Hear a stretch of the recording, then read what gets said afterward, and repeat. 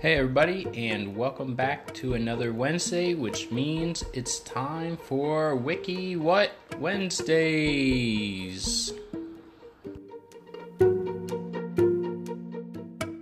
And welcome back everybody to another edition of Wiki What Wednesdays, the podcast series where I click on random Wikipedia articles and I read them out loud for everybody who's listening, and even my dog, because he likes to learn new stuff too. So the main point of this is so you guys will learn something that you didn't before listening to it, and I will become one step closer at winning a trivia competition.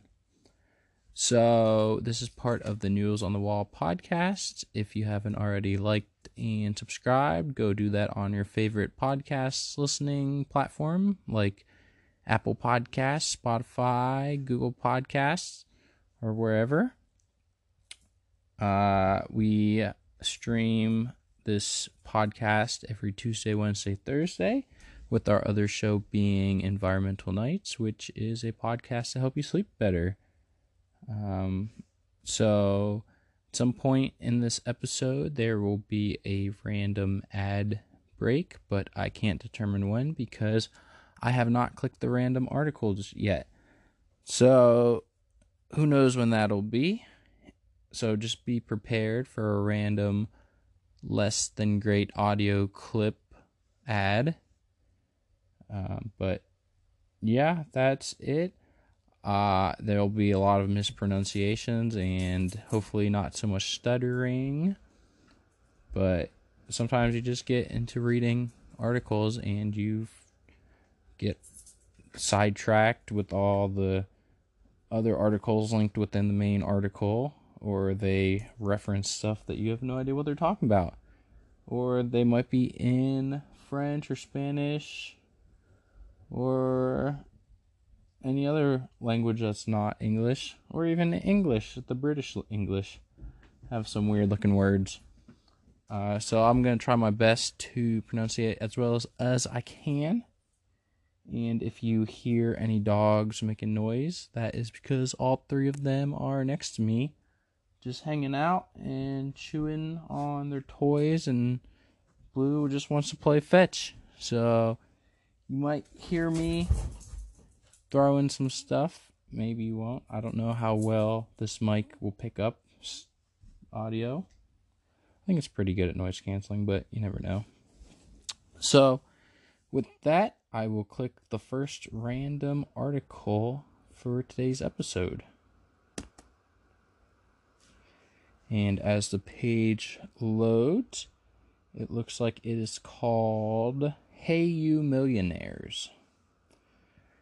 So Hey You Millionaires was a Chicago-based sketch comedy trio composed of James Asmus. Hold on, Apple Software wants to tell me I have an update. And back to the article. So the trio is composed of James Asmus, A-S-M-U-S, I'm probably mispronounced, Asmus, John Bohan, and Jim Fath, F-A-T-H. Though all three members are originally from Cleveland, Ohio, the group formed in Chicago in 2004. They've appeared on the cover of Fortune magazine, CNN.com, were twice voted Best Sketch Group in the Best of Chicago Reader poll in 2008 and 2009. As of 2011, the group is on indefinite hiatus. The history of the group. James Asmus, John Bohan, and Jim Fath met as castmates on Cabaret Dada in Cleveland in 2003. In 2004, all having moved to Chicago, they formed the group The Leading Brand. The group's first effort, The Unbearable Lightness of Death, was a sketch show molded into a narrative following the story of a terminally ill man named Charlie Peeler and those seemingly oblivious characters around him. It was eventually performed at the Apollo Theater in Chicago in the spring of 2005, and then in the same space that fall. After a brief hiatus, the group resurfaced under a new name Hey You Millionaires, shortened to HYM. The name was taken from their first sketch of the pilot episode of the late 80s, early 90s Canadian sketch comedy show, The Kids in the Hall. HYM's first performance was at the Playground Theater in the winter of 2007 and was a part of their graffiti sketch comedy showcase. In 2007, the group gained notoriety when two self-produced videos were featured on MySpace, Funny or Die, and YouTube, along with a host of other online media outlets. Notable was Crazy Hank and Catching the Gay. In 2008, they performed at the Chicago Sketch Fest to rave reviews and then secured a run at the Annoyance Theater.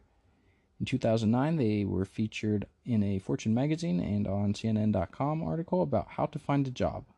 The group was invited to appear at the Just for Laughs Comedy Festival in Chicago and appeared on Bob Odenkirk's Best of Sketch Fest. In 2010, the group was again invited to appear at the Just for Laughs Comedy Festival in Chicago. They also toured various festivals and colleges. Their comedy short, Catching the Gay, was selected to appear in the Copenhagen Gay and Lesbian Film Festival. As of 2011, the group has been on indefinite hiatus. So they have been broken up for the past 8 years. Next is on the article is all their appearances and venues. And that's Blue just running around fetching. But the appearance and venues is 2005. They were in 2 shows in Cleveland Black Box Theater and the Apollo Studio Theater. 2011, they went to Lakeshore Theater in Chicago and the Cleveland House of Blues and the Playground Theater twice. 2008, it was the Chicago Sketch Fest, Annoyance Theater, Sketch Fest NYC, DC Comedy Fest, Sketch Fest Seattle. 2009 was Chicago Sketch Fest, Just for Laughs Comedy Festival, Power Fun Pub, Curious Comedy Theater, Everett College, Sketch Fest Seattle. In 2010 was Chicago Sketch Fest, the Improv, iOS, Just for Laughs Comedy Festival, Breen Center for the Performing Arts, Powerhouse Pub, I.O., Annoyance Theater, Sketch Fest Seattle, Curious Comedy Theater, Everett College, and the Copenhagen Gay and Lesbian Film Festival. And the directors of their 2 videos was Sarah Haskin and Evan McKella, I don't know. So that was them. Looks like they only performed at maybe 2 colleges, Everett and the Center of Performing Arts, if you count that as a college. I guess they're good. I've never heard of them, and it looks like only one of them has a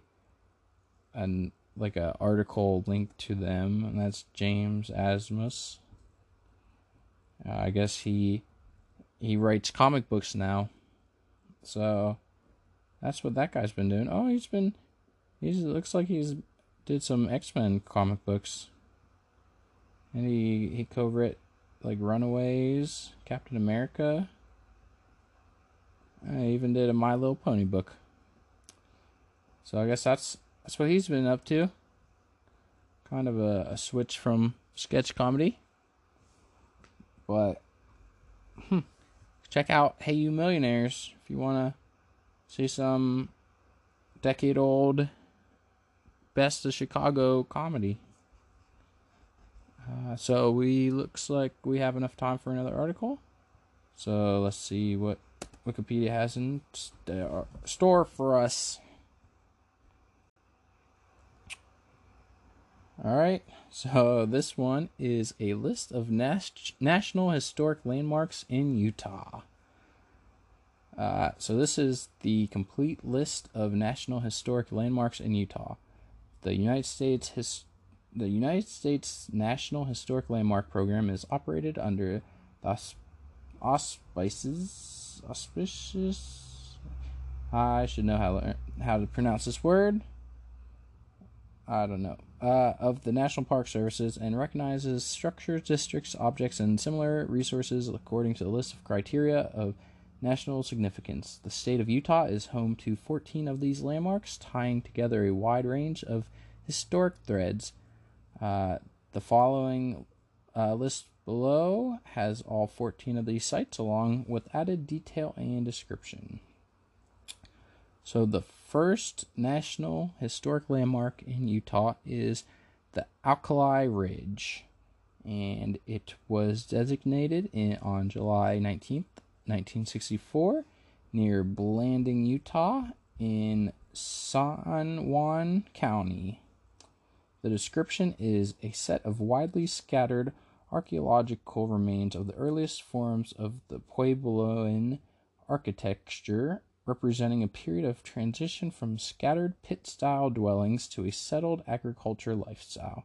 These multi-story buildings and kivas have yielded high-quality ceramics and form the type location for the Pueblo II period, which was in the 10th century to the 11th century. And the landmark is shown in red on the map, which none of you guys can see, but it looks like it is to the east of Blanding. I'm not sure what mile system they're using on the map, but it's not too far off. Maybe, I don't know, 25 miles away, maybe? I'm not sure. The next historical landmark is the Bingham Canyon Open Pit Copper Mine, which is a huge open pit, like someone just dug a reverse pyramid, Egyptian pyramid, kind of best way, or those steps in Machu Picchu, I think. But it was designated on November 13th, 1966, in the Oquirrh Mountains. I don't know how to pronounce the mountain name, but it's Oquirrh Mountains in Salt Lake County. It is the world's first and largest open pit copper mine. Bingham Canyon was opened in 1904. The next landmark is the Bruce Canyon Lodge and Deluxe Cabins. These landmark, apparently it's a landmark. It was designated on May 28th, 1987, and it is in the Bruce Canyon National Park, which is in Garfield County. The Union Pacific Railroad built this National Park Lodge in 1924 through 1927. The architecture style was used by railroads for lodges across the American West with the encouragement of National Park Service. The next one is the Central Utah Relocation Center, Topaz. Designated, looks like this one might be one of the newer ones, on March 29th, 2007, near the town of Delta in Millard County. It is one of 10 relocation centers for internment of Japanese Americans during World War II. The internees were mostly from Northern California and the San Francisco Bay Area and included many professional artists. The next one is Danger Cave, which might be the coolest one. Oh, I see a cooler one down there. I'll get to that one. So Danger Cave was designated on January 20th, 1961, near Wendover, the town of Wendover, which is in Toole, I guess that's how you pronounce it, County, Tooele. And it's so dangerous, there's not even a description about it. There's a black and white photo, and it looks like it is a cave at a 45-degree angle downwards, and that's all you can really tell. So that's a spooky one. The next one is Desolation Canyon, which was designated on October 18th, 1968 on the Green River. near Carbon County, Emery County, Grand County, and Uintah. Uintah.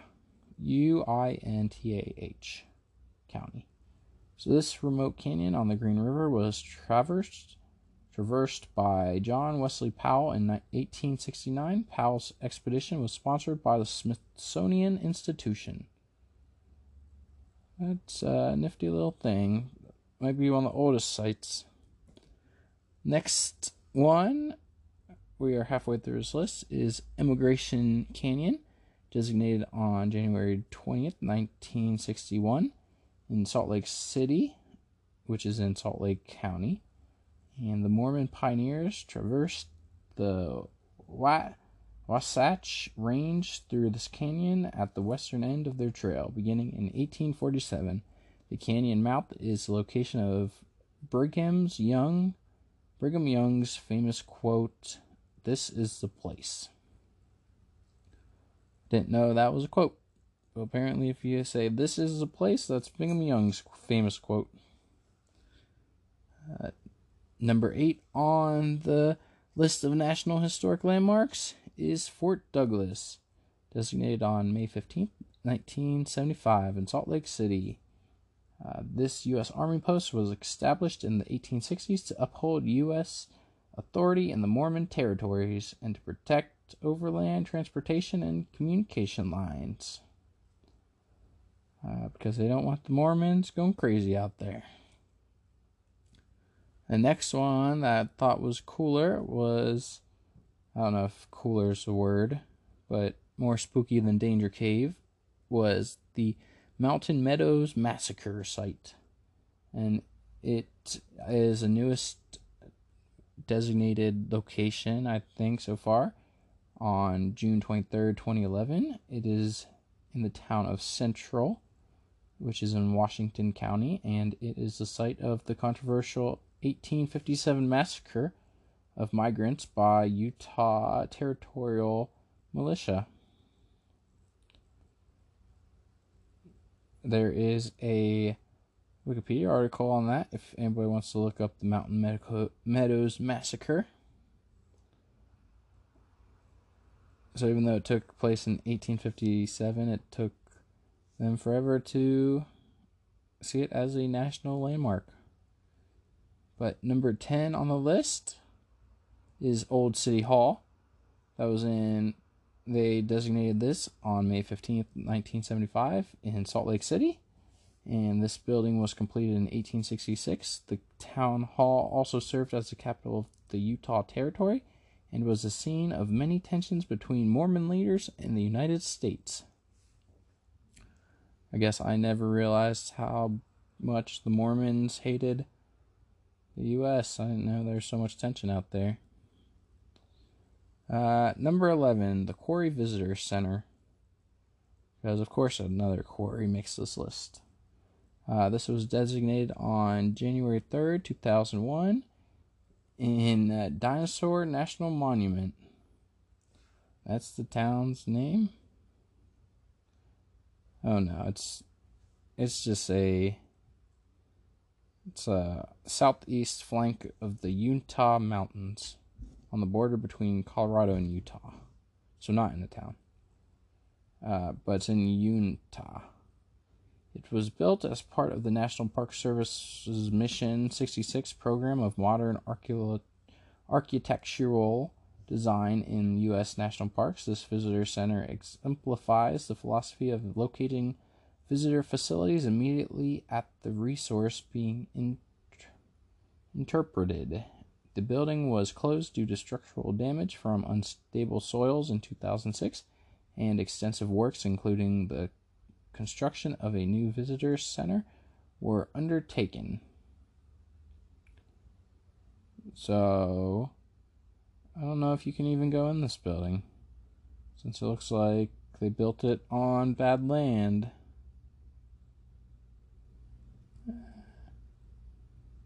I guess maybe you can.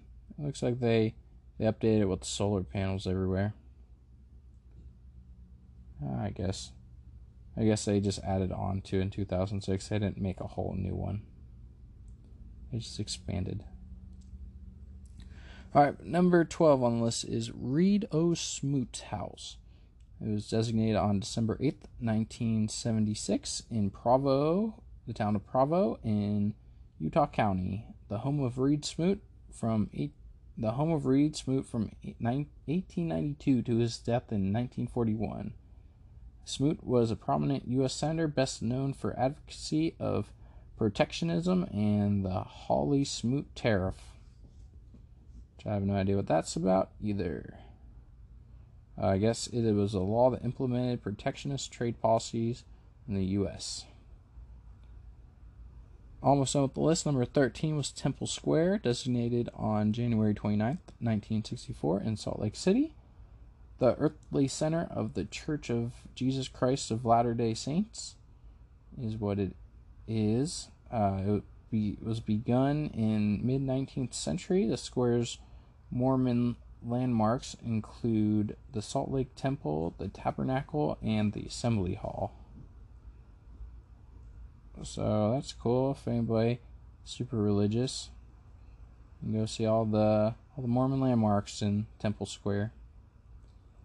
And the last one on the list is the Brigham Young Complex, which I believe we mentioned earlier this article, but is designated on January 28th, 1964 in Salt Lake City.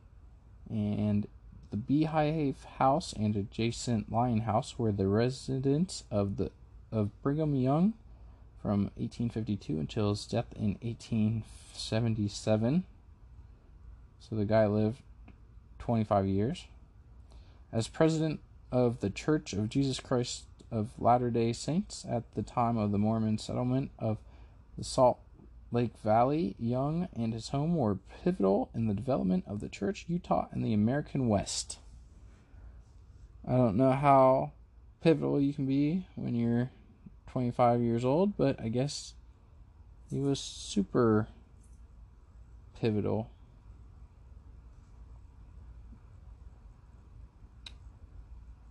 So Brigham Young actually lived to be a lot older than 25. He ended up, looks like I'm gonna click on his article. He lived to be 76. He just lived at this one house for 25 years, and they said it's a national monument. But that's the end of that article. So, hope everybody learned something. You can go tell people about National Historic Landmarks of Utah, about Danger Cave and Mountain Meadows Massacre. So that's something if you want to go talk to people. I think we are at the end of this episode because we are about at that time. So, hope everybody learned something between that or the Hey You Millionaires. And we will be back tomorrow with another episode of Environmental Nights. And next week will be another random Wiki What Wednesday. If you like this episode, you can also go back to previous week's episodes and listen to those. And until either tomorrow or next week, I will see you guys then.